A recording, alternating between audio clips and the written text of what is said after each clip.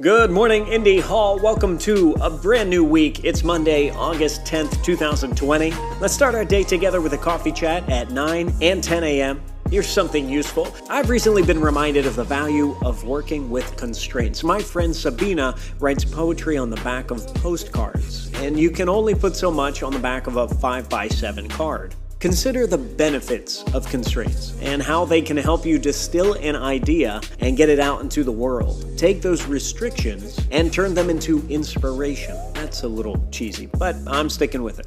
Here's something a little less useful.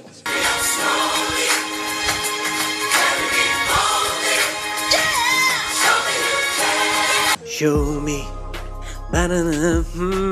Take care of yourself, take care of each other, and take care of your communities. I'll see you online.